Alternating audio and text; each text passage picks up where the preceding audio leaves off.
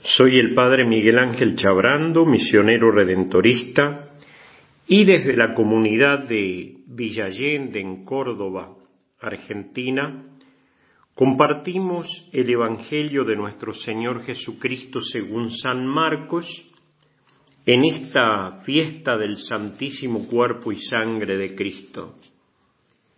El primer día de la fiesta de los panes ácimos, cuando se inmolaba la víctima pascual, los discípulos dijeron a Jesús: ¿Dónde quieres que vayamos a prepararte la comida pascual? Él envió a 2 de sus discípulos diciéndoles: vayan a la ciudad, allí encontrarán a un hombre que lleva un cántaro de agua, síganlo y díganle al dueño de la casa donde entre: el maestro dice, ¿dónde está mi sala en la que voy a comer el cordero pascual con mis discípulos?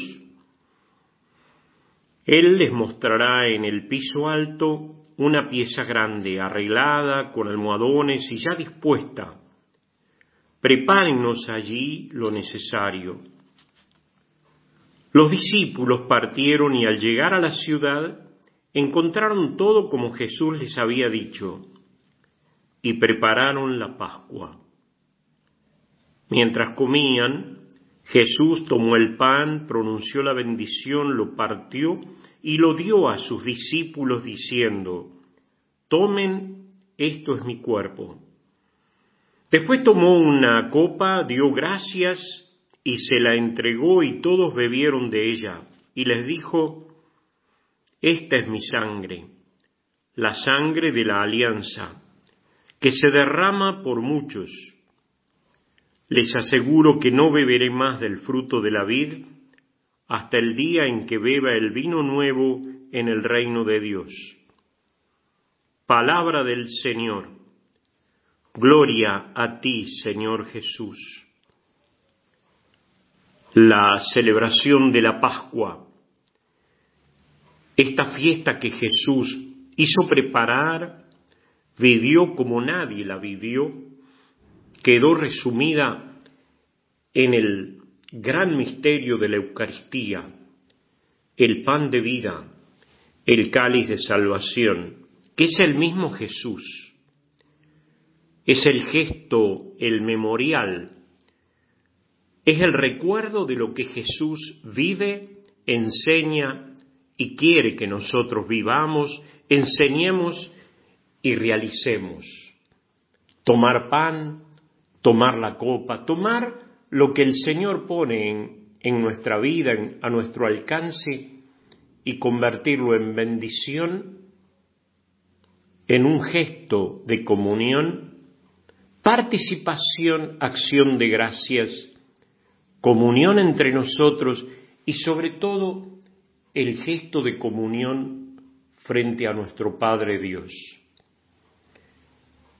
La Eucaristía es llamada también memorial, porque nos permite recordar frente al Padre Dios al hombre más bueno de todos los tiempos, al don de Dios más grande, al mismo Hijo de Dios entregado a la humanidad. Nadie vivió, hizo, enseñó, nadie realizó el proyecto del Padre, su voluntad como Jesús.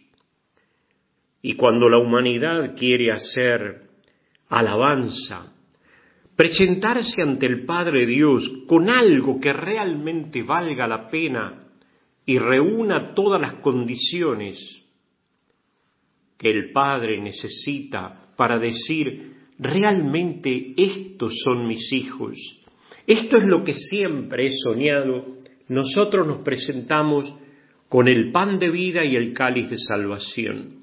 Nos presentamos con el cuerpo y la sangre de Cristo, cuerpo entregado, sacrificado por todos, convertido en pan, en servicio, servidor, misionero, testigo del anuncio, y sangre nueva, el eternamente joven, el de la sangre siempre nueva, Cristo, el del Espíritu que renueva y hace que todas las cosas sean siempre novedosas, como recién salida de las manos del Padre, eso es lo que celebramos en cada Eucaristía.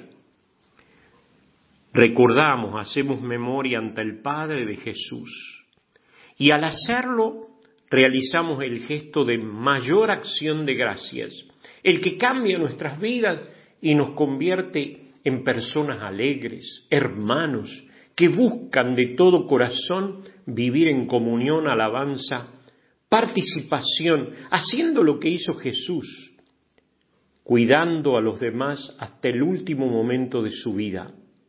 En la última cena lavó los pies, compartió la mesa, él mismo se hizo pan. En lo alto de la cruz nos cuidó hasta el extremo de amarnos, preocuparse por nosotros y perdonarnos.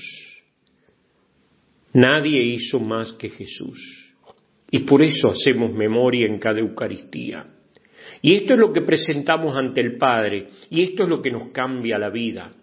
Y por eso con el discípulo, con María, que se mantienen de pie junto a la cruz, junto al sacrificio de Cristo, realizamos el sacramento de la salvación. Que nunca nos falte la Eucaristía, porque sería perder la memoria de quien todo lo hizo para gloria del Padre y bien de cada uno de nosotros. Bendiciones.